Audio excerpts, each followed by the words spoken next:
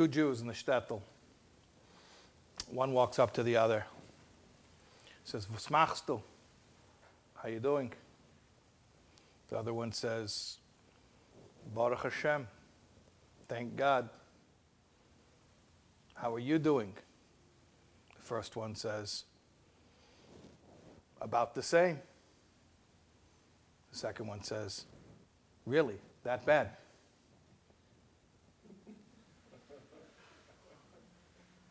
See, Jews, we say Baruch Hashem, we say thank God. Sometimes when we're doing good, sometimes when we're not doing so good.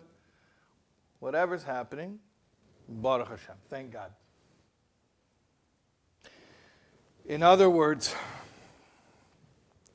we're not selective about which moments of reality we attribute to the Creator and which ones we live in denial of.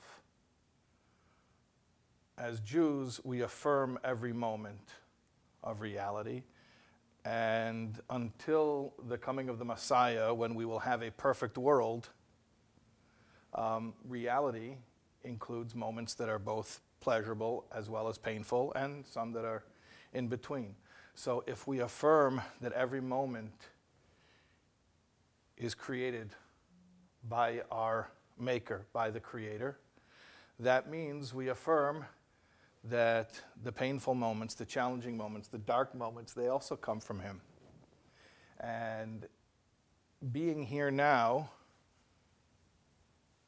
has a lot to do with being comfortable with being uncomfortable, with being present with the moments that if we were writing the script, we would have chosen to exclude from our lives. In other words, you can't be selectively mindful. You can't be selectively present in your life. You're either present or you're not. And if you choose to show up when reality is to your liking and not show up when reality is not to your liking, then what I'm telling you is we're actually not showing up at all. What does it mean to be selective about showing up to reality? And why, if I show up for moments that I like, only for the moments that I like, and I won't show up for the moments that I don't like, then I'm not even showing up in the moments that I do like?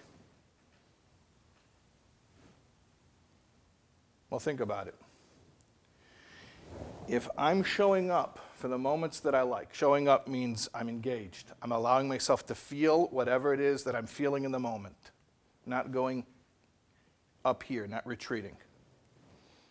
But I have my feelers out. I'm judging the whole time. Oh, is it getting unpleasant? Is it starting to change? Am I not liking it? Because if it is, I'm ready to check out. So that's not living in the present. That's called fear. And fear is living in the future. If I'm constantly judging whether or not the moment is to my liking, and I'm ready to check out the moment that it's not to my liking, I'm living in fear, which is living in the future, not living in the present.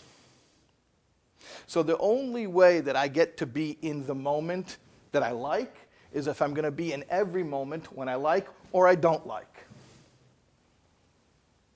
That's the first tool. I think, does it say here that we're going to learn techniques, tools? Discover life-changing techniques.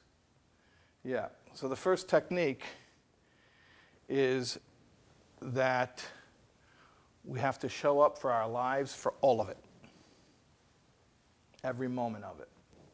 There's a famous story that's told about one of the Hasidic masters. On his deathbed, he was crying, and his students were gathered around, and they said, "Rebbe, why are you crying?" And he said, "Because I'm afraid of judgment. I'm afraid that I will not live up to the judgment that will be made of my life." So the students were concerned. They said, "Rebbe, you lived a life of perfect purity and piety. How could you fear judgment? And if you're afraid that your life isn't going to pass muster, it doesn't bode very well for the rest of us who we don't We don't approach your level. I mean, explain to us, why are you afraid of judgment? And this holy man who was named Zushya, Reb Zushya said, when I come to the heavenly court, I'm not afraid they're going to review my life, and then they're going to look at me and they're going to say, Zushya, why weren't you like Abraham, our father? Zushya, why weren't you like Moses, our teacher? I'm concerned they're going to look at my life, and then they're going to look at me and they're going to say, Zushya, why weren't you like Zushya? Now, what does that mean? Each one of us is a soul that was sent to this world to live at a certain time in history, to be born in a certain place, to have a certain story. And that story brings with it a mission, your mission. You are your mission. Your soul is your mission. The body is the vehicle within which we accomplish the mission, but basically there's a purpose that you came down here for. Sometimes, in fact, I think it's more helpful. The word soul can sound so metaphysical and abstruse that it's hard to use in a regular conversation. But if we talk about ourselves as, there's me and then there's my mission. There's my purpose, why I came to this world. And it's axiomatic that every single soul, every single mission is unique. Each one of us came at this place, in this time, to live for this amount of years, months, days, seconds. And no one ever did it before, no one's ever going to do it after, and it's unique to you. So basically what that means is everybody has a unique life, it's a unique story, and all you have to do, all you're being judged, and I'm not talking about the way others judge us because that's irrelevant, but I'm talking about between you and your Maker. The only yardstick, the only criterion of whether or not you accomplish your mission is showing up for your own life. Showing up for your own life. So that they shouldn't ask you, Zushya, why weren't you like Zushya? Why weren't you yourself?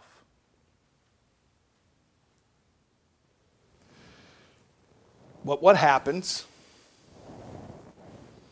is we encounter obstacles, we encounter challenges, and we learn how to avoid that pain by going up here. We have this marvelously powerful machine that God gave us called the human brain, and we learn that we can go up here when we don't like it out here. We don't like what's going on around us. We go up here. So, for instance, I'll give you one example how we go up here. When I was talking about a few minutes ago, that if you're not willing to be present all the time, you're selective about when you're being present. In other words, you're living in fear. You're living in fear that there's going to be a painful moment. Or like Roosevelt said, the only thing to fear is fear itself, right? The fear of fear. The fear that I'm going to be uncomfortable. The fear that it's not going to be good. All right. So hold on a second. Where's that happening? In the here and now, where is that taking place? It's not taking place anywhere. By definition, all fear is cerebral. By cerebral, I mean it's cognitive thinking. It's abstract thinking. As opposed to what? I suppose I should illustrate this to make it more accessible.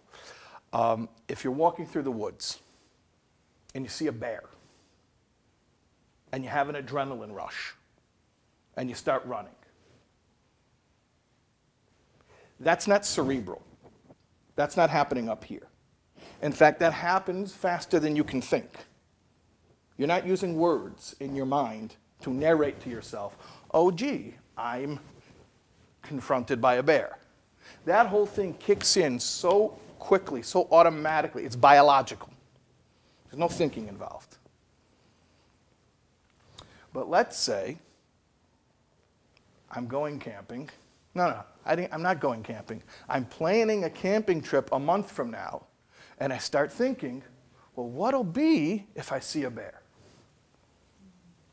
So now I'm up here. Now I'm in my brain. So that's the first way, that's the first direction how we leave the moment, is we put ourselves in an imaginary future.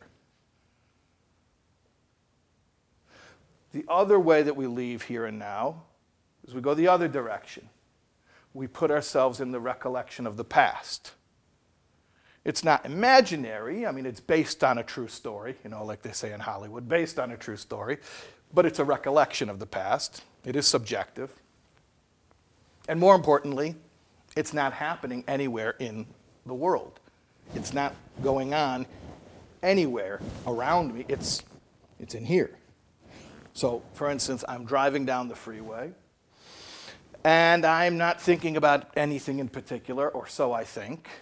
And all of a sudden, the stream of consciousness hits upon some trauma, some old wound, and I start to recall, and I start to relive. And before I know it, my throat is tight, and my palms are sweaty, and my stomach is cold. Now, what's happening there? My body is reacting with dread. I'm having that adrenaline rush, fight or flight. But there's no one to fight, and there's nowhere to run, there's nowhere to flee to, because what I'm experiencing at that moment in the car is a recollection of something that might have happened thousands of miles away, years or even decades ago in the past. My body doesn't know the difference. Physiologically, I'm ready to run from a bear, but there is no bear. There's nowhere to go because it's all happening up here. And meanwhile, while I'm in that recollection of the past, I'm in that, what we call the resentment. Resentment is from the Latin root, sentire, which means to feel, like sentiment. It's from that same root. A resentment is a re-sentiment. It's not happening now, but I'm feeling it now. And while I'm in that resentment, I call it visiting the museum. Each one of us has a museum. I know that I have a museum dedicated to my suffering. I'm the curator and the only attendee of this museum. And when I want to feel acute self-pity, I go and I visit the museum. And I relive my suffering.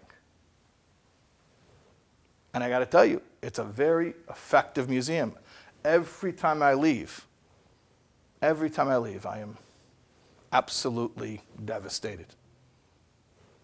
Why would I go to such a museum? There's not even a gift shop.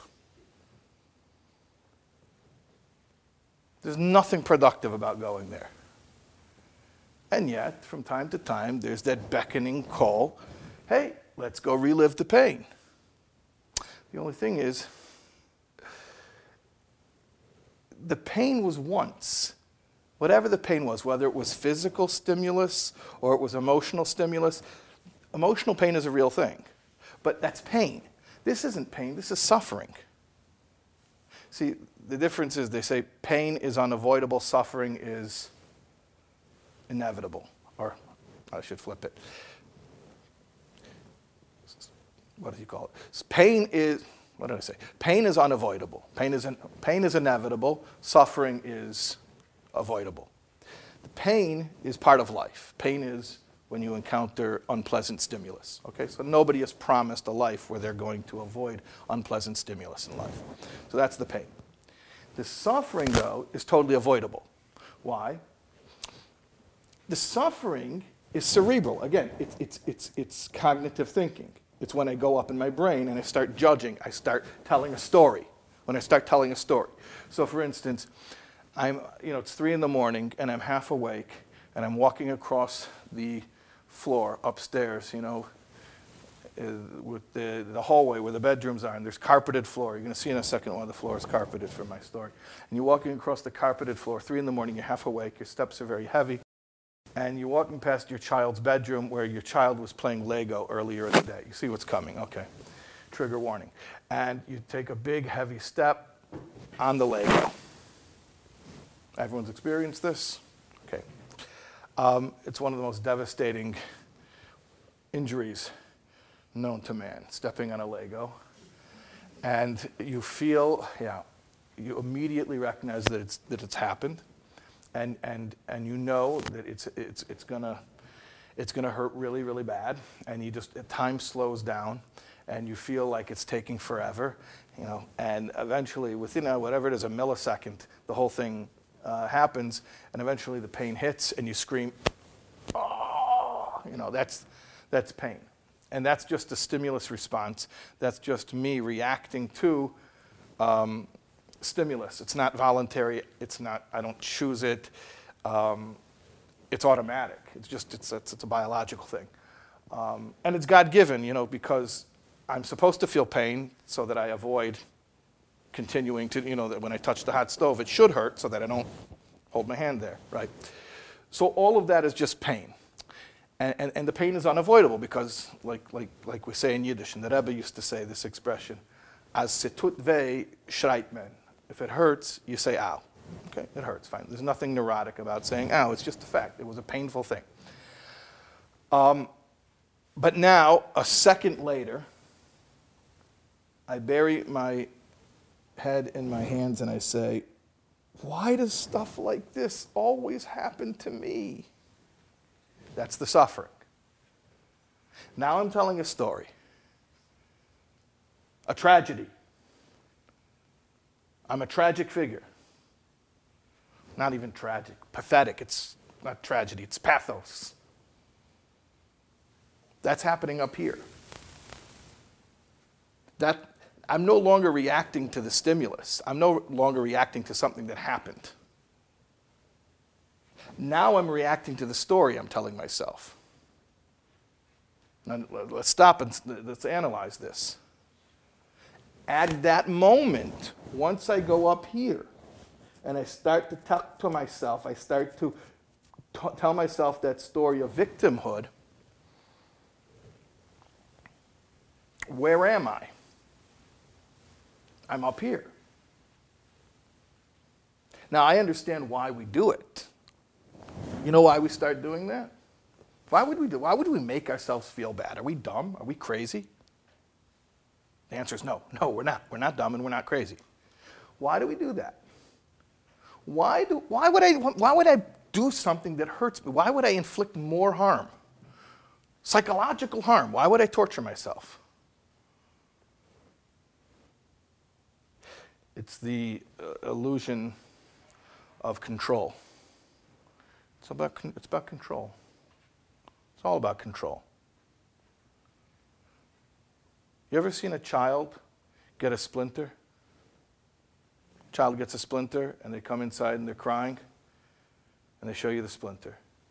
And they don't even know what it is. The child's first splinter. It's so funny. They don't even know what a splinter is.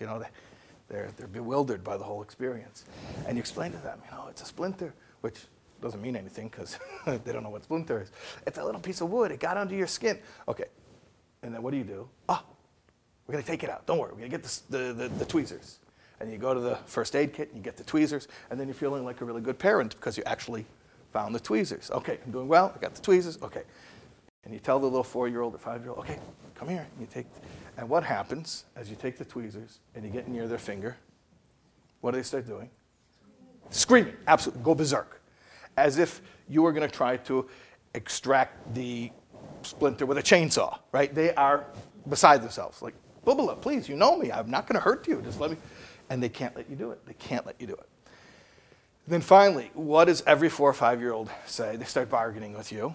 And at first they pretend it doesn't hurt. No, it's okay. It's better now. And it's not better. You have a splinter. Let's take it out. And then they start bargaining and they say, let me do it. Let me do it. Okay, fine. You humor them. Go ahead. You do it. And they take the tweezers. And what happens the moment they hold the tweezers? It's that security blanket effect, right? They calm down. They're holding the tweezers. Now they're calm. And I've even seen children take the tweezers and start jabbing their finger, they're not good. It's just a fact. The 5-year-old does not have the eye-hand coordination. They're not going to be able to perform this procedure. And all they're really doing is they're just poking a spot that's already sore, and they're just causing more physical pain, but they're relaxed. And then finally you say, come on, give me the tweezers. And you take the tweezers from them, and then you start to get near, and they scream, they lose it again. So what do we see from this? What do we see from this? That a person would rather experience pain and feel some type of control than to experience the loss of control. So as long as I'm holding the tweezers, I'm okay, I'm calm. That's why, for instance, I'm going to get back to the Lego in a second, but that's why, for instance, people are more afraid of flying than they're afraid of driving. That's ridiculous. Everyone who knows about statistics knows that God forbid, but the odds of something bad happening in a car are much, much worse than anything ever happening to you in an airplane. And yet, much more people are nervous about flying than they are about driving. Why? It's simple. Because when you're in the airplane, there's a feeling of a loss of control. When you're in the car, you can be the backseat driver. You have that illusion that if things get really out of hand, I'll grab the wheel, right? And when you're in the plane, you don't have that illusion. You don't think you're going to rush the cockpit and go, let me show you how this is done, okay? No more of these bumps over here. Let me fly this thing. Okay. So we hate the loss of control. Now let's go back to the Lego. You step on the Lego, okay, fine. I'm experiencing pain. Fine, that's what's happening. That's real. There's no judgment in that. It's not cerebral. I'm not talking to myself right now. It's just, I stepped on the Lego. It hurts. I'm feeling it. I'm saying, ow. Okay. But what do we do? What do we do? We get afraid. Something's happening to me that I'm not controlling. It's happening to me. I don't like that. I don't like it. I don't like something happening to me. I want to be in control. Okay, how am I going to be in control? I can't undo the fact that I stepped on the Lego. I stepped on the Lego already. So what I do is I go up here. That's where I have control. And here what I'm going to do is, instead of feeling the pain of the Lego, which I can't control, I'm going to feel the self-pity, the emotional anguish, the resentment, all that good cerebral stuff that I'm generating, all that garbage that I'm making in my brain, because that I do control. Now I got back control. You can't hurt me, I'm hurting myself. It's the same thing we do with fear. Instead of just surrendering to the fact that every moment is unexpected. I don't know what's going to happen in God's big world the next second. Well, I don't like that. That's a feeling of loss of control. So how am I going to control it? Well, I'll worry about it. Now, I'm causing myself anxiety, but I'm causing it. I'm thinking about what could go wrong and making myself sick, but I'm making myself sick. So that's where it starts. We go into these resentment and fear meditations, and yes, they are meditations, in order to get back the illusion of control. So the solution in order to, and let's talk about why it's a problem, or let's reiterate why that's a problem, because if I'm going into the fear, or I'm going into the resentment, either the past or the future, and I'm meditating there, so that I'm not in the present, I'm not showing up for my own life. Now the question is, Zushya, why weren't you Zushya, right? Why weren't you present for all the moments of your life? Why are you tuning out? Why are you retreating? Why are you going up here? Okay, and the answer is because the illusion of control, that I want to feel the control. So I want to cause myself to feel whatever it is that I'm feeling. I don't want to feel whatever it is that I'd really be feeling. So instead of feeling whatever the situation is, I want to feel what my mind is making me feel, even if it's misery, even if it's angst, even if it's remorse and resentment and all sorts of toxic stuff, but I'm doing it.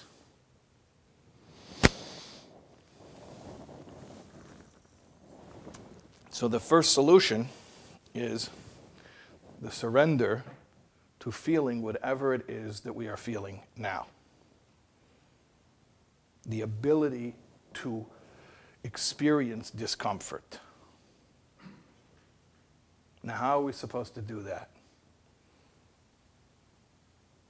There may be other techniques. There may be secular techniques for this, meaning non-faith-based, but I'm a rabbi, so I don't think I'm going to shock you if I tell you that my method is kind of religious, kind of God-centered.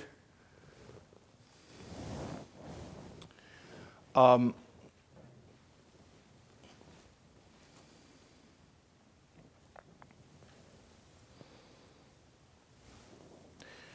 do we show up for the moment?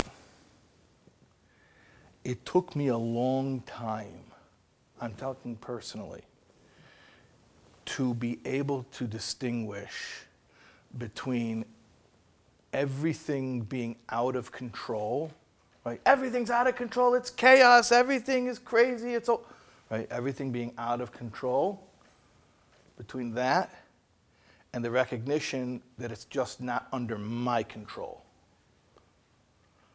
So there is a difference. Everything's under control, just not yours.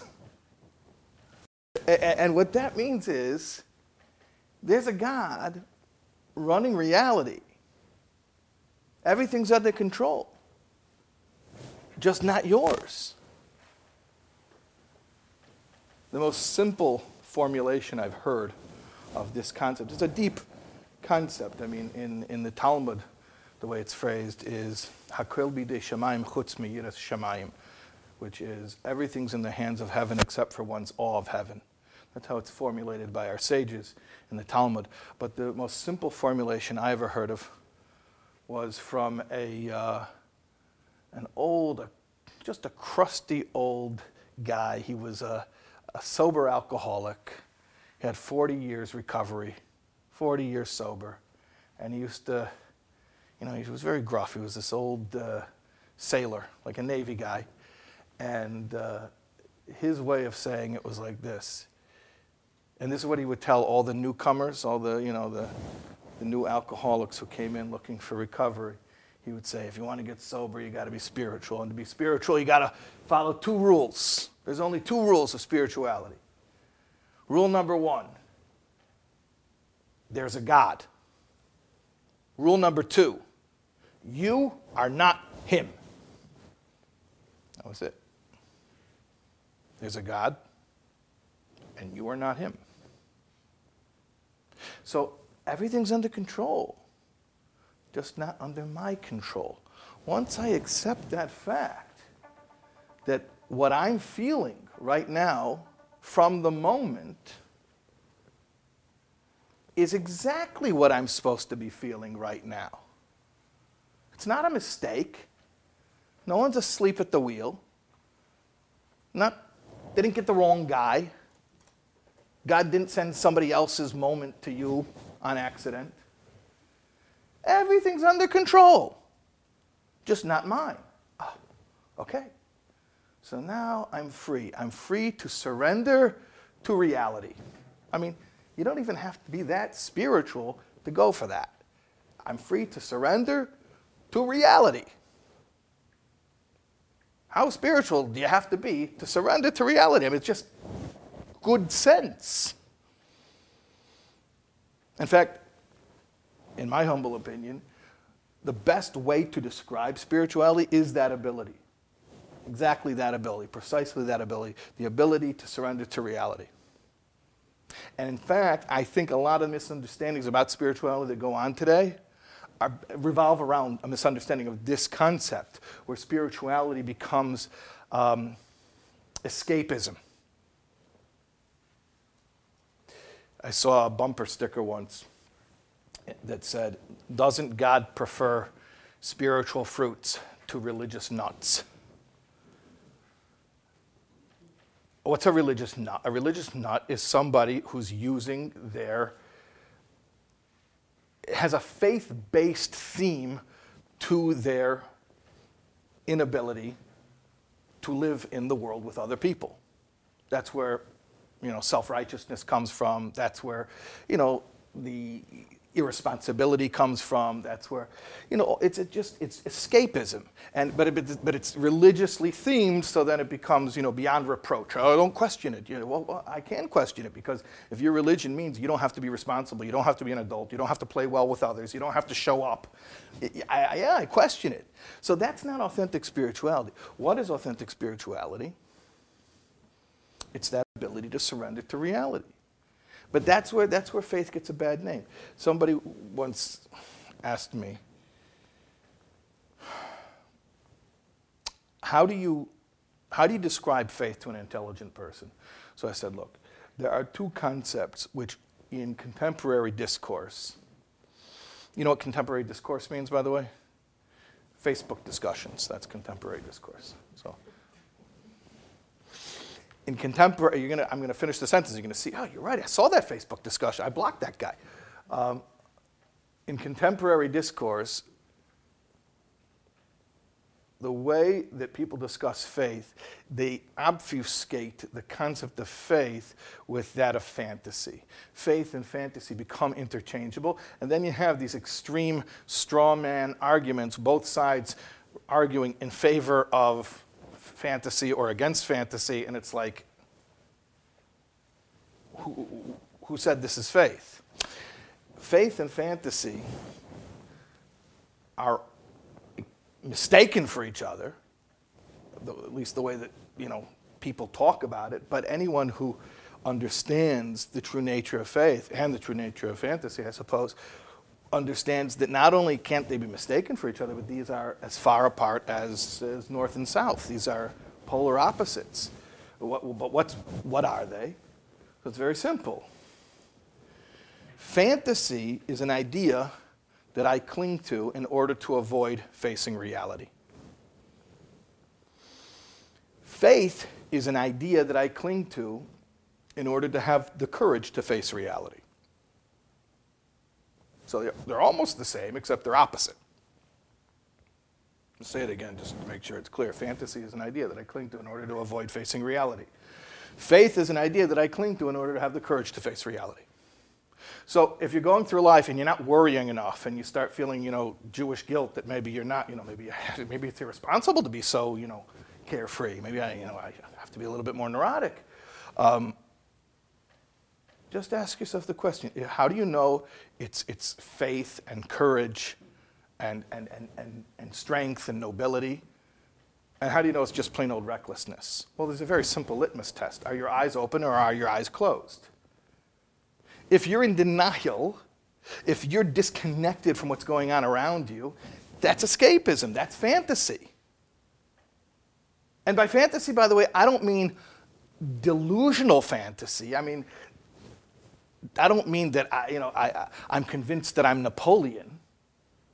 I don't mean delusional fantasy. What I'm talking about, the fantasy of not being reality-based, which the most common ones, the most common forms of not being reality-based, we mentioned them, is going into the imagined future with fear and anxiety, or in my subjective recollection of the past, which we call resentment. So either of those two are not reality-based. And if I have faith, and faith I'm defining as the ability to surrender to the fact that everything's under control, just not mine, then I would show up for the present, which is real, and I wouldn't be projecting myself mentally into the future or the past. So basically a relationship with God, at least the way Jewish people define it, is an ability to be present. When Moses is at the burning bush, what's the symbolism of the burning bush? Okay, the Jewish people are in slavery, brutal slavery, affliction, torture, Pharaoh is killing children. And the experience of the Jewish people is unfathomably inhumane. And Moses is away from that. He's at Mount Sinai. He's in the desert. He's away from all that. And he sees the burning bush. And God speaks to him, tells him about his mission. You're going to take the Jewish people out of their affliction. And there's a whole interesting, as far as Moses' experience of that whole thing. First of all, what's the symbolism? What's the symbolism of the bush? So our sages tell us, why didn't God speak from a mighty oak tree or from a palm or a cedar? Why did God speak from a bush? And God wanted to show that the words are, Imoy anoichi b'tzara. I am with him, meaning with the Jewish people, in their affliction. It's actually one of King David's lines. I think it's chapter 91 of Psalms. King David wrote lyrics, songs, which we read as scriptures, as psalms, but they were lyrics to songs. Before Bob Dylan won the Nobel Prize for Poetry by writing lyrics to songs, okay, so there was another Jew called King David. He also wrote good lyrics to songs, and which we read as poetry. And he wrote this verse, that God proclaims, I am with the Jewish people in their affliction, in their pain, we all know the Yiddish word. We all know about tzuras, right? Tzuras, pain. I'm with them in their tzuras, in their pain. So it's an interesting thing.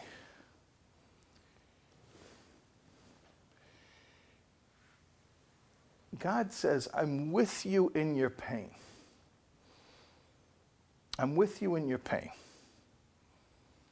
Is that just like compassion, empathy? Like, don't worry, you're not alone. I mean, that's part of it. You're not alone. I'm here with you. Or is there something deeper as well?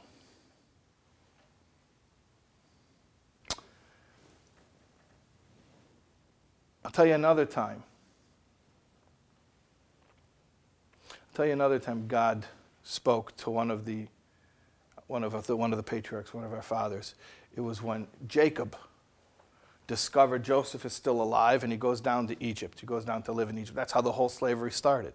Jacob had to go down to Egypt to meet Joseph, and then at first everything was good, and then it got not so good and became slavery. So when Jacob was going down to Egypt, Hashem speaks to him. He says to him, Al tira Yankiv, do not be afraid, Jacob. Do not fear, Jacob, because I'm with you. Don't be afraid to go to Egypt. I'm with you. Rashi, who is the preeminent commentary on the scripture, he mentions there, why did God speak to Jacob this way? He says, because he was pained. The word there's meitzar. He was pained, like that word tzoros, or imoy anoichi b'tzara. He was pained, he was aggrieved, he was uncomfortable. I mean, that's a mild way to put it. It's an understatement, but he was in pain. So God said, don't be afraid, I'm with you. Let me ask you a question. Why does Rashi say God told Jacob, don't be afraid, because he was in pain? Tell someone don't be afraid if they're afraid. Tell them don't be in pain if they're in pain. You want to know why? You can't tell someone don't be in pain. Pain isn't a choice. Pain isn't a choice. It's an automatic response. You step on the Lego and it hurts. And by the way, it doesn't have to be physical stimulus. Somebody that you love calls you a terrible name. They didn't touch you. They just said a word. And it breaks your heart. It hurts. That's emotional pain. It's pain. And you can't tell somebody, don't be in pain. It's involuntary. I didn't choose pain. Pain is a stimulus response. To the contrary, the more present I am in reality, the more I feel whatever the pain is. Some wounds subside in a few minutes. Some wounds, they hurt for years. Some wounds hurt for a lifetime. But that's pain, and I don't choose it. I didn't bring it upon myself. So you can't tell somebody, don't be in pain. I don't choose to be in pain. I can't choose not to be in pain. But what can you tell somebody? Don't be afraid. Cut it out. Cut that out. Don't be afraid of the pain. The pain I didn't choose. The pain is happening to me. It's real. The fear is my meditation. The fear is when I go up here and I think about the pain that I don't want to have, the pain that I'm indignant that I once had, indignant about once having had. So the fear is generated by my meditation, my fear meditation. That I can be told, cut it out. Stop feeling the fear. That's what God's telling Moses at the burning bush, same message. I'm with them in their pain. So it doesn't just mean God is compassionate. He's with you. He's next to you. He's holding your hand. Okay, all that's true, but it's even deeper than that. God is saying like this, I'm with you in your pain, not in your suffering. If you're in pain, if it hurts because that's what's really happening in the moment, okay, I'm with you because I'm here in reality. I'm making reality, says God. So if you're feeling it, you're feeling me. It's really happening. Now you can get into all types of questions. Why does God cause pain? Let's not get philosophical right now. Let's just acknowledge the fact that God is saying, if you are in the moment, I'm with you. But once you retreat from the moment, once you go up here, once you get cerebral, once you start thinking, once you start talking and telling your story and making judgments, now you shut me out. I'm not there. That's the one place God can't come to you. That's the one place God gives us free reign. God runs the entire universe, and he says, but if you want to avoid me, start going into your own head.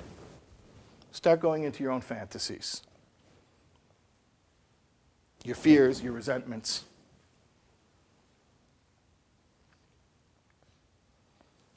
It's interesting that in both of these cases, both these biblical episodes I just described, Moses at the burning bush, Jacob when he's going down to Egypt, and I'll add a third one, which has the same element, Abraham when he's told about the binding of Isaac.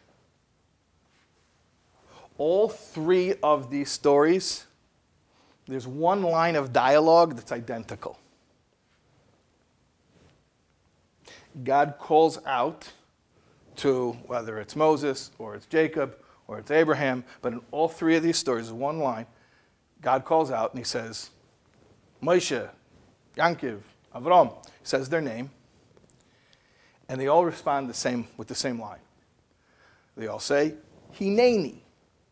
Hineni. Now, Hineni means, here I am. It's a simple understanding of here I am, means reporting for duty, sir. It's the response of the faithful, of those who are dutiful. Here I am, at your service. And that's true, that's correct, but there's a deeper meaning as well. There's a deeper meaning as well. What's the deeper meaning? All three of these stories are stories about pain. And God calls out to each one of these patriarchs, whether it's Abraham or it's Jacob or Moses, and says, hey, I just came to check on you.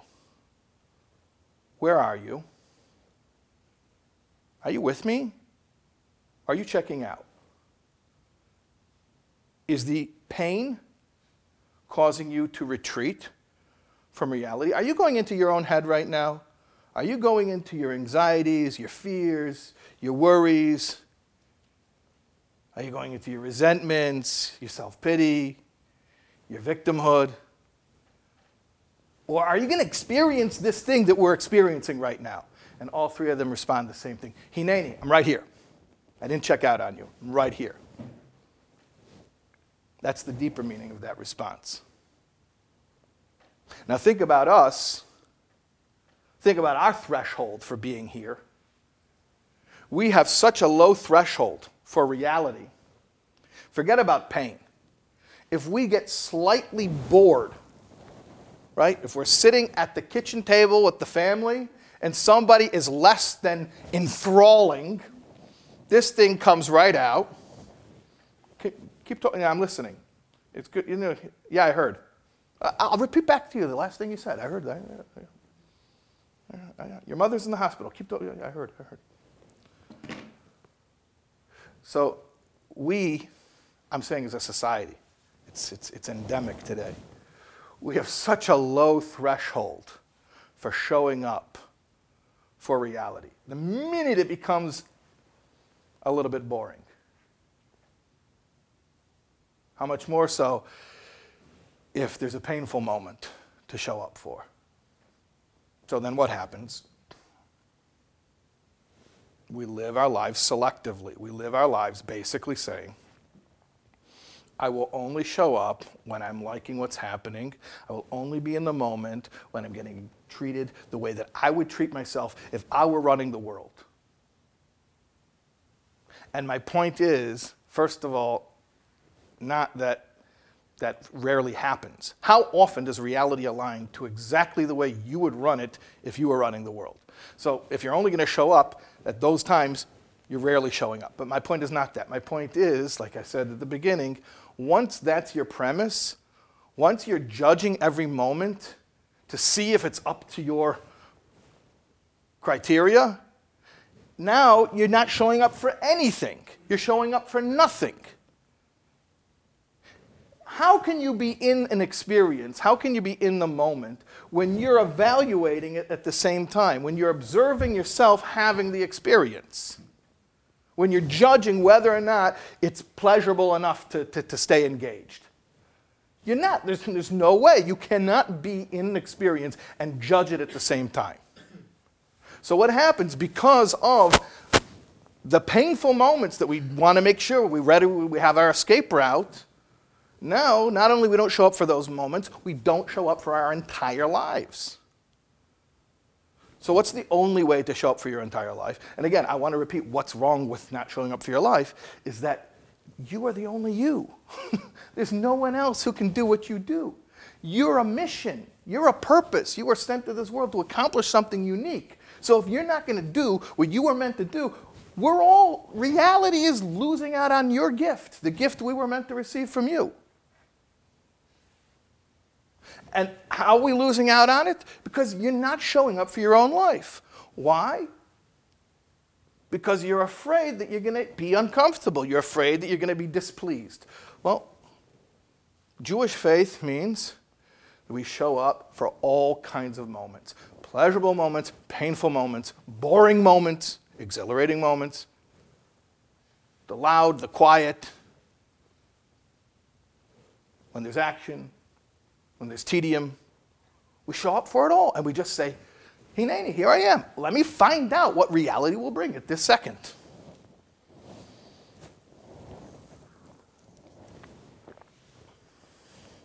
I want to talk about another reality rejection.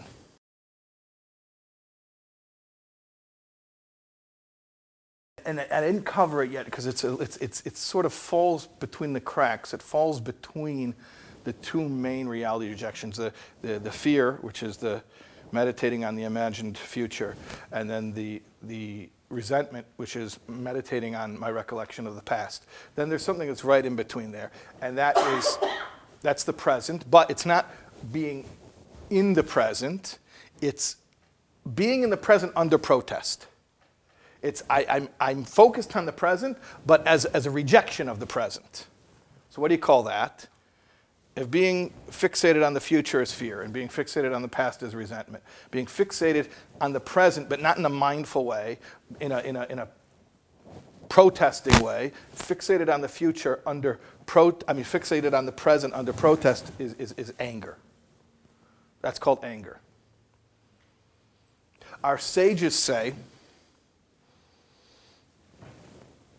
Kol hakoyes ki'ilu oved avodah zarah. You know what that means? Anyone who gets angry, it's like you worshipped idols. I don't like to tell that to people because it makes them angry. But that's what our sages say. If you get angry, it's like you're worshiping idols. Why? Why do they say it's like worshiping idols? They're just being hyperbolic. They're trying to think of a big sin. Worshiping idols sounds bad. Tell them it's like that. Why is anger like worshiping idols? Very simple. Anger is the belief that this moment is wrong, that it's not supposed to be this way right now. If you believe that reality is wrong, that is idolatry. That is imagining that there's a power that has uniquely godlike power.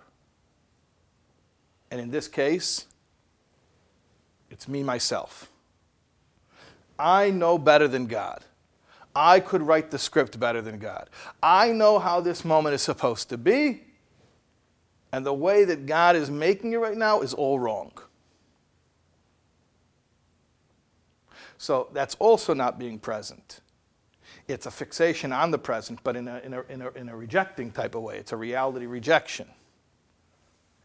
There's once a rabbi who spent 3 years in a capital campaign. He was raising funds to put up a building. And at the end of the 3 years, they finally, after the fundraising and the permits and the architects and everything, it was his whole preoccupation for 3 years, they put up the building.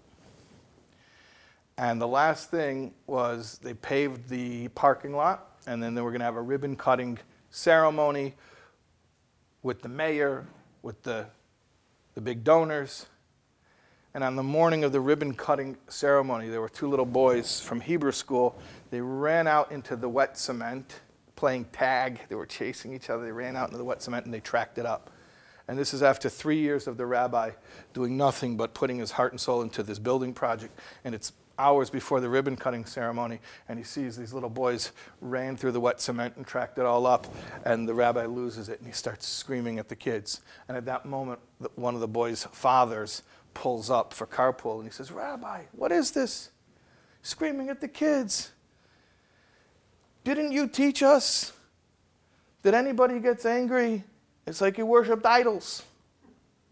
The rabbi says, "Yes, but that was in the abstract. This is in the concrete."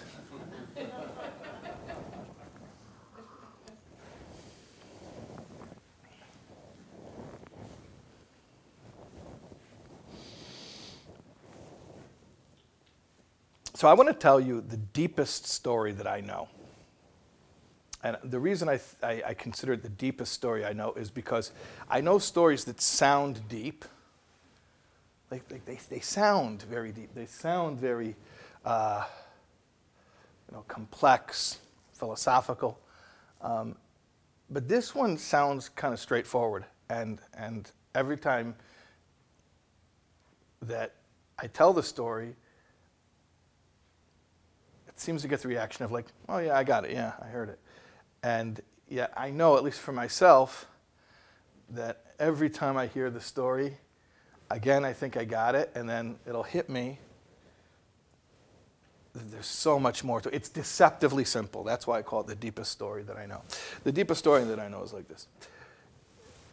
The Baal Shem Tov, who was the father of the Hasidic movement, his chief disciple and successor was the Maggid. He was called the Maggid.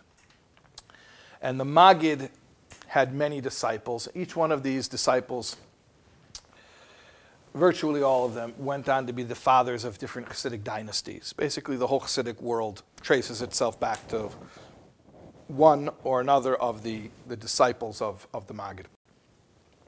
They were a veritable all-star team of Hasidic masters. And the story goes like this. The students, the disciples of the Maggid were once having a discussion. And the topic of the discussion is, if you were God. If you were God. Now, I'll tell you who the players were in the story. If you know them, you know them. It adds a little bit to know them, but if you don't know who they are, I don't think it detracts majorly from the depth of the story. The first one to speak was Levi Yitzchak of Berdichev. You may have heard of Levi Yitzchak Berdichev.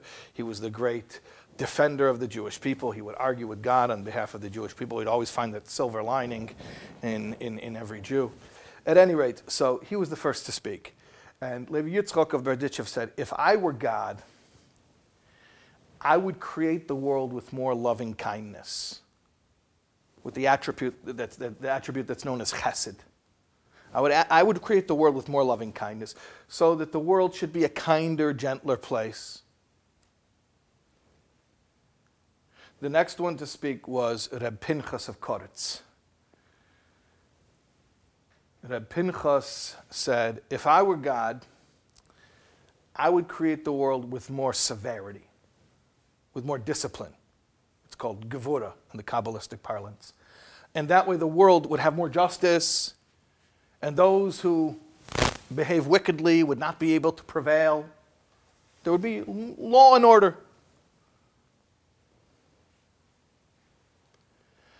And the third one to speak was Reb Shneir Zalman, who in Chabad we know him as the Alter Rebbe, the old rabbi. He was the first Rebbe of Chabad. And the Alter Rebbe, Reb Shneir Zalman, spoke up and he said, and if I were God,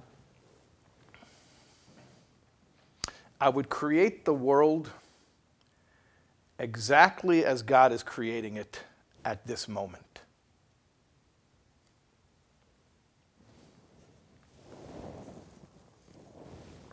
I told you that's my deepest story. Deceptively simple, but what does that mean? If I were God, I would create the world exactly as God is creating it at this moment. Like I told you, the story blows me away every time. But just to share just a kernel of it. Think about it like this. If I were God, what does that mean? What does that even mean, if I were God? Not if God were me. That I know what that would look like. If God were me, the world would be exactly the way that I want it to be right now. That I know already. If God were me, we'd all eat candy for breakfast. That I know. If I were God, what does that mean, if I were God? If I knew everything, if I were all-knowing, if I could do anything, if I were all-powerful,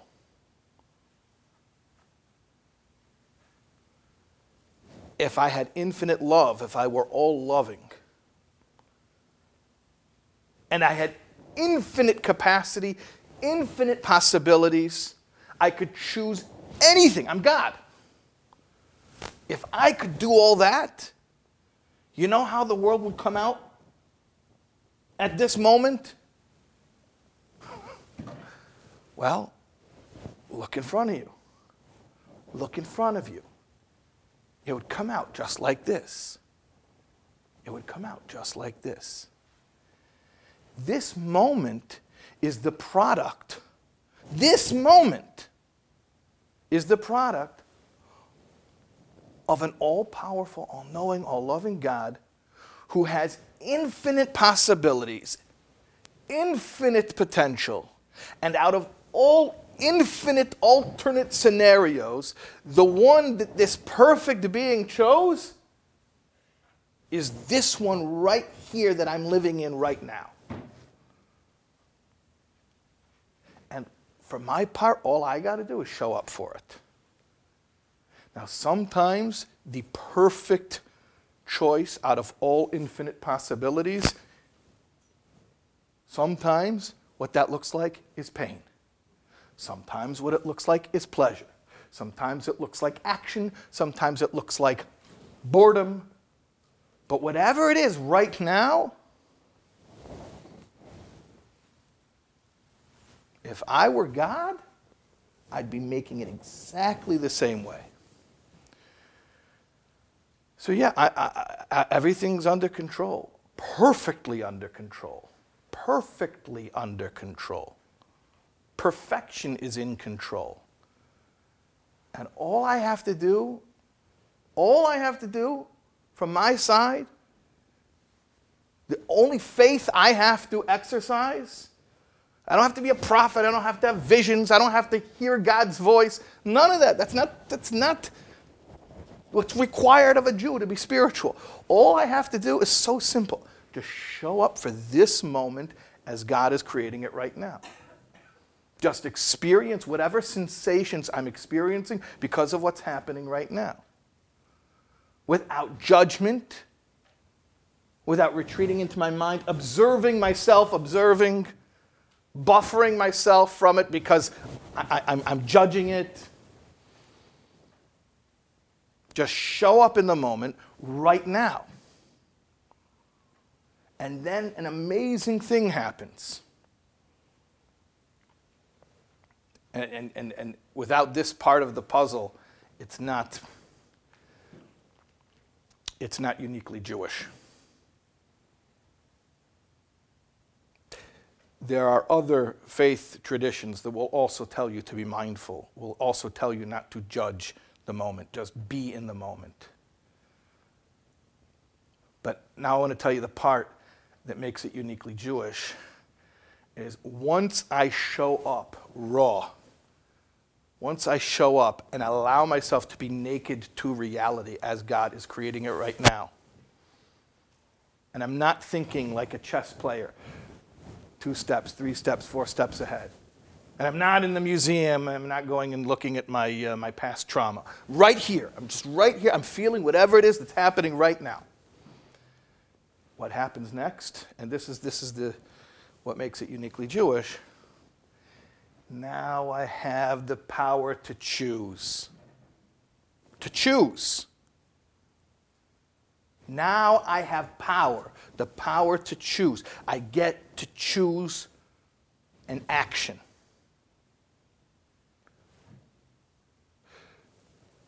Fear meditation, imaginary future, resentment meditation, which is my subjective recollection of the past, that's the illusion of power.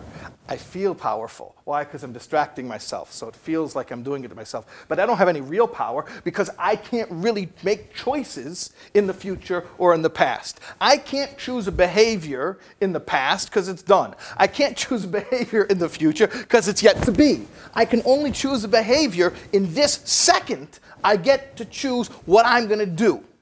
So that's what's uniquely Jewish. It's not just about being naked to reality and showing up for it and feeling it. That's the preparation for it. But in order to get to what? In order to get to the power of choice. Living means being able to make choices. Showing up means being able to make choices. Making behavioral decisions. That's where my power comes from. That's how I become partner with God. So in other words, when we're talking about the soul came down to this world for a mission means what? To have certain experiences? No. That's part of it. But what it really means is the choices, the behaviors, the acts of goodness and kindness that I'm going to perform under the circumstances that God puts me in.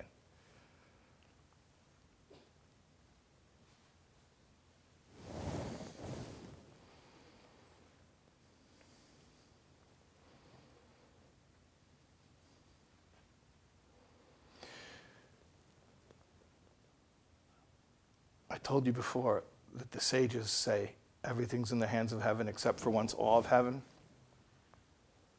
which means the way God is running the world, that's totally under his control. It's not under my control. I don't have a say. I don't have a say. The way he's running the world, that's his business. Everything's in the hands of heaven, except my awe of heaven. What does that mean, my awe of heaven? Where do I have complete control? Complete control. He stays out of my business. It's only my business.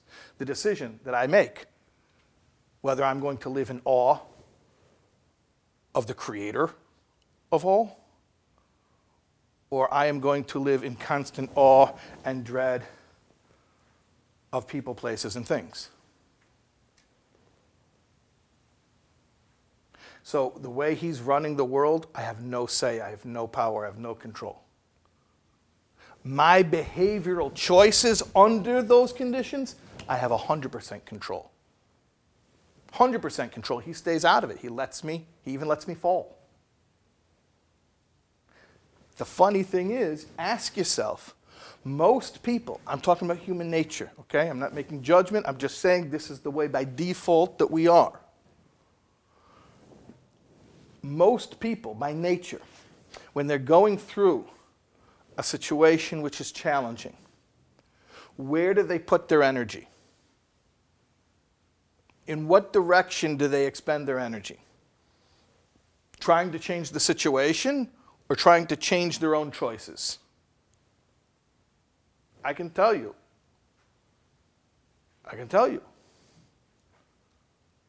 Most people live in perpetual frustration, leaking all of their energy into the domain where they are totally powerless. Everyone's fretting about what everyone else ought to do. And the closer you are to that person, the more you know what they ought to do. You know, if only my husband would be like whatever. If only my child, if only my boss, if only the president, if only the stock market. Okay, that's all your energy is going into that stuff. And then, by contrast, how much of our energy do we put into the one area where we have 100% control and power? How much energy do we put into changing and improving our ability to show up for moments and to make behavioral choices under any condition? Very, very little. Very little, sadly. Very few people do that. Very few people pursue that as a goal in life. Most people will tell you, if you ask them, what would have to change right now for you to have a good life? I promise you the answer to that would be some circumstantial change. What would have to change right now for you to have a good life? They would tell you something that has nothing to do with their own control. Something that somebody else is going to do or something else in reality is going to change. And what's absurd about that is, I mean, you can wish for that. You can fantasize about that. I mean, if you want to live in fantasy. But what's absurd about that is if you want to have a good life, really a good life, you know what a good life means? A life that you showed up for.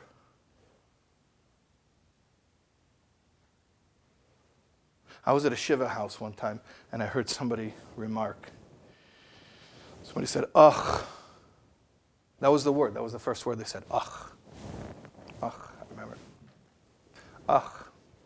He had such a bad life. And I said, excuse me? Because I knew the guy who had passed away. I said, excuse me, he had a bad life? What do you mean?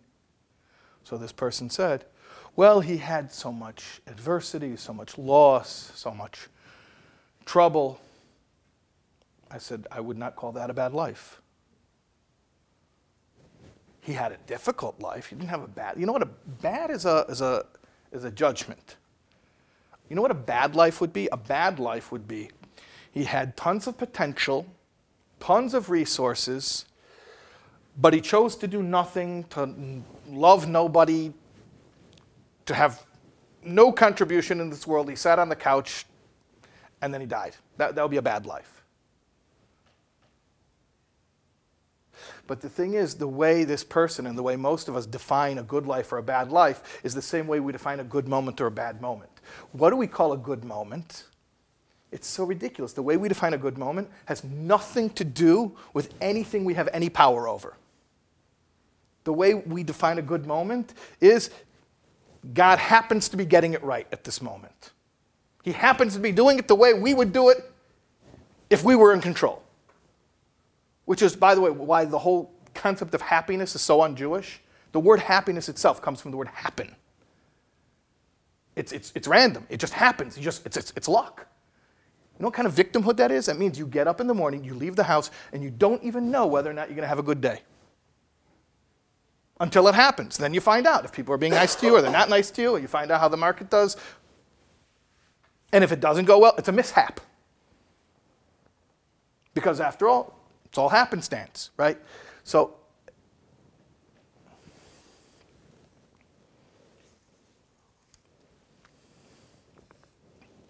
the whole notion of a good moment happens has nothing to do with everything God does is perfectly correct. He's getting it right all the time. That's not what's good or bad.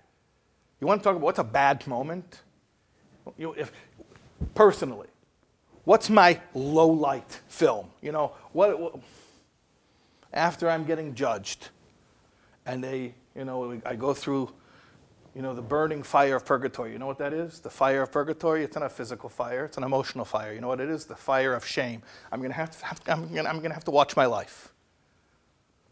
What are going to be the moments that cause me the most anguish? The low light film, the bad moments. Not going to be when I experience pain or loss or adversity, especially if I handle it like a champ. What's going to cause me anguish are the stupid things I did when I wasted time, when I failed to act, when I missed out on an experience because I was too busy in my head judging the experience, or that's my low light. That's a bad moment. So a good moment has nothing to do with what's happening. There are good moments that are painful and good moments that are pleasurable. A good moment has to do with what I'm doing, the choices I'm making. That's a good moment. The same thing with a good life. A good life doesn't mean a life that's absent from pain or adversity or challenge or loss. A good life means a life where the person showed up minute after minute and made choices. Life didn't just happen to them. They made choices.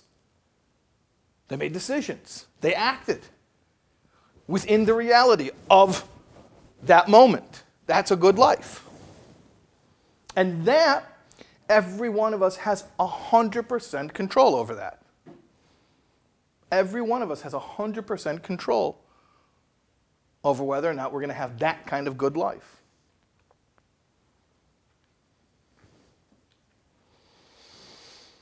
I'll tell you one more story, and then I'll let you go on to the next moment of your life. The story is like this. There was a Chabad chassid back in Russia. And they put him in a work camp in Siberia. And when he was there, one of the other inmates was a professor. You see, especially in that time, the communists, where they were arresting everybody, but in addition to criminals, they would arrest religious people and also intellectuals. That's why that professor was there. He was an intellectual. In fact, there's an old joke they used to say in Russia about why does the KGB work in groups of 3? Because you have one who knows how to write and one who knows how to read, and a third one to keep his eye on the 2 intellectuals. So they were always suspicious of intellectuals. So there was this professor who was in prison with this chassid. And one day this professor said to this chassid, I noticed that there are men in this prison who are, to my estimation, physically healthy, and they die rapidly, not from disease or starvation or from an act of violence, but simply one morning they lose the will to get up off the cot, and then when we come back from our day of slave labor, we find this otherwise healthy young man dead. And I'm trying to understand why that is. And the professor happened to mention to this chassid, he said, and I notice you, in contrast, that you seem to be very robust, that you always have energy. And in fact, you not only you have a certain joie de vivre, but you affect others, you inspire others. And I'm just trying to understand it. And I was wondering if you had any theories on it. So this chassid says to the professor, he says, let me explain something to you, because I thought about this too. The guys in prison with us, these guys are Cossacks. I mean, these are lowlives. These are not nice people. Their life, the life of a Cossack, consists of three things: his horse, his rifle, and his bottle of vodka. That's life. Now, when they get sent here to this prison, they lose those three things. They don't have their horse, they don't have their rifle, they don't have their bottle of vodka. But that's life. And now they were sent to a place where they lost life. Well, it's only a matter of time before the body gets the memo from the brain that we're dead already. And that's what you see when they fail to get up off the cot in the morning, is they catch up to the reality that their life has been taken from them. He says, but me, I got to tell you, my life is not so different here than it was back home. Back home, the sun is setting. And you say, oh, I have to daven mincha, I have to pray the afternoon prayer. And you go and pray the afternoon prayer. Okay, that's back home. Over here, it's pretty similar. The sun is setting, same sun. And you think to yourself, oh, time to daven mincha, I have to pray the afternoon prayer. Now, I can't go to shul, there is no shul. In fact, I can't even stop working, because if you stop working, they'll shoot you on the spot. But as I'm working, I say the afternoon prayer silently to myself. And in fact,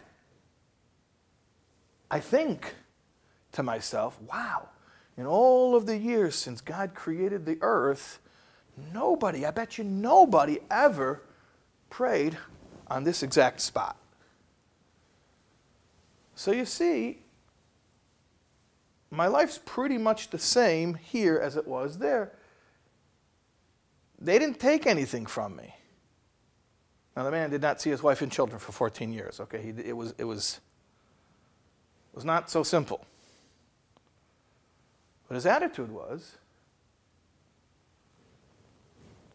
my life over there, my life over here, it's the same thing. The sun is going down, and you pray the afternoon prayer. See, he didn't define his life based on the conditions, based on the treatment, based on how things are happening. Happy, happening, mishap, happenstance. He defined his life, and he defined the moment based on the actions that he was choosing to take. So therefore, a moment that you choose to pray, a moment that you choose to express faith, a moment that you choose to connect to God, that's a good moment. You spent that moment well. Not because he was in denial that he was in a gulag. Not because he was delusional and pretending that he was back home. He knew he wasn't back home. But what really matters hadn't changed. What really matters, where I have all the power, is showing up for whatever the moment is and making choices. And that hadn't changed. Back home you make choices. Over here you make choices. And when you make a choice, that's good. That's a good minute. And then the next moment is a new moment, and you make another choice, and that's a good minute. And then there's another minute, you show up for that one too, and you make another choice, and that's a good minute. And if you do that over and over and over again, minute by minute, you look back and you say, I had a good life. Oh, but you had pain, you had loss, you had adversity. Yeah, that's the scenery. But what did I do? How did I live my life? Don't ask me what happened to me. Ask me what I did. That's what makes it a good life, and that's what makes it a good minute.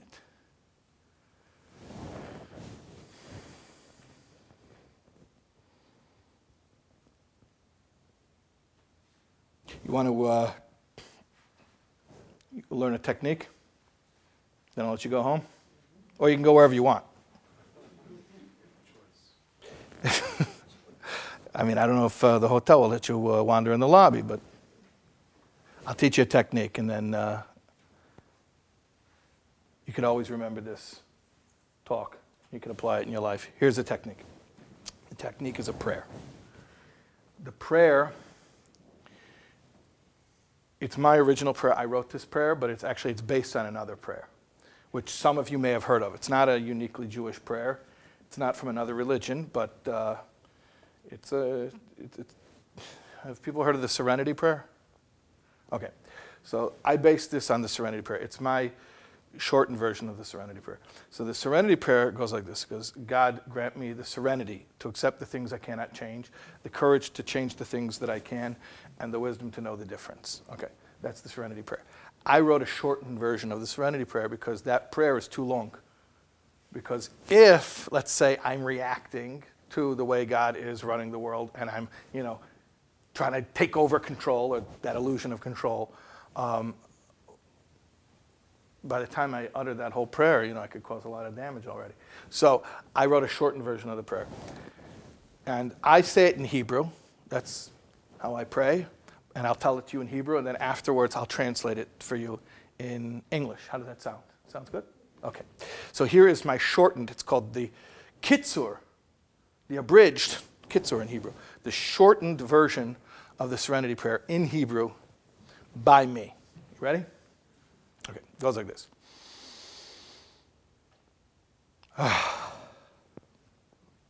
Okay, that is the shortened version.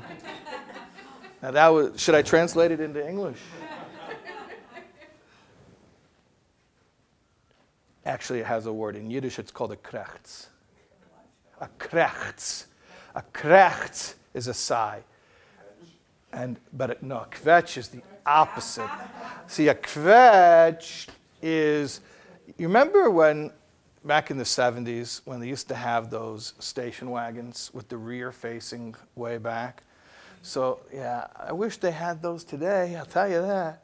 When my parents used to take us on road trips, they'd put us all on the way back. We'd fight to go to the way back. We loved the way back. There's the back and then the way back. It was rear facing.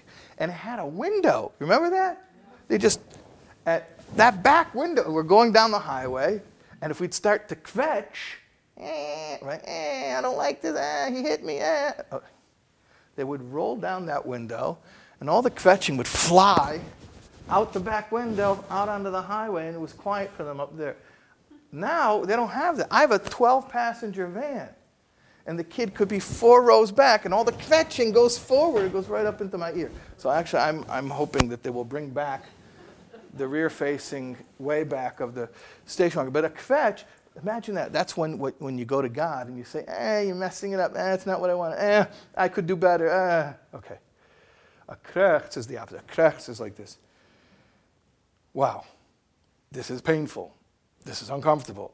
This is not what I asked for. This is not what I thought I could handle. And you start to tighten up, and you're like, I'm going to control it. I'm going to run away from it. And then you just, the krechts is just the releasing it and admitting, it's let go and let God. Or another way of saying that, which I like better, is let go or get dragged. Okay, so you want to do it together? We'll do the shortened version of Serenity Prayer all together, communally? Okay, and the main thing is, the most important thing of the prayer is the inhale. Because the inhale is like, you have to fill up your entire lungs, because that's like the control. You're trying to hold it, and then there comes a point, you can't hold it anymore. You got to let it go, and that's like the surrender to the reality of the moment as it is, and just the most natural thing in the world. You just breathe and let that sigh come out really loud. Okay, so do it together. First of all, we're going to really inhale it and really hold it. Like this.